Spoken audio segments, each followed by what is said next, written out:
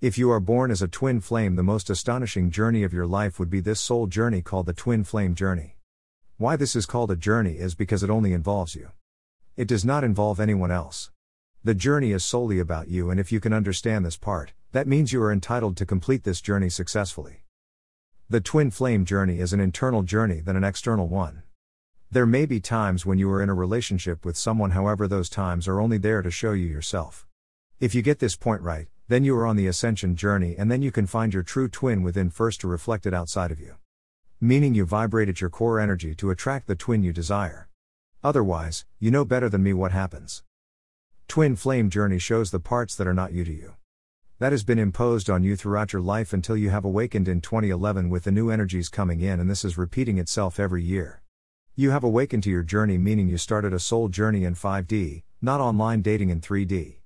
That is what I think should be in general. The twin flame journey is not about whether you are with your twin flame in 3D or not. You are with your twin flame in 5D, and you are able to find this person in 3D as you resonate and vibrate with your 5D core energy. This is a ascension process from 5D to 3D. Not a vice versa.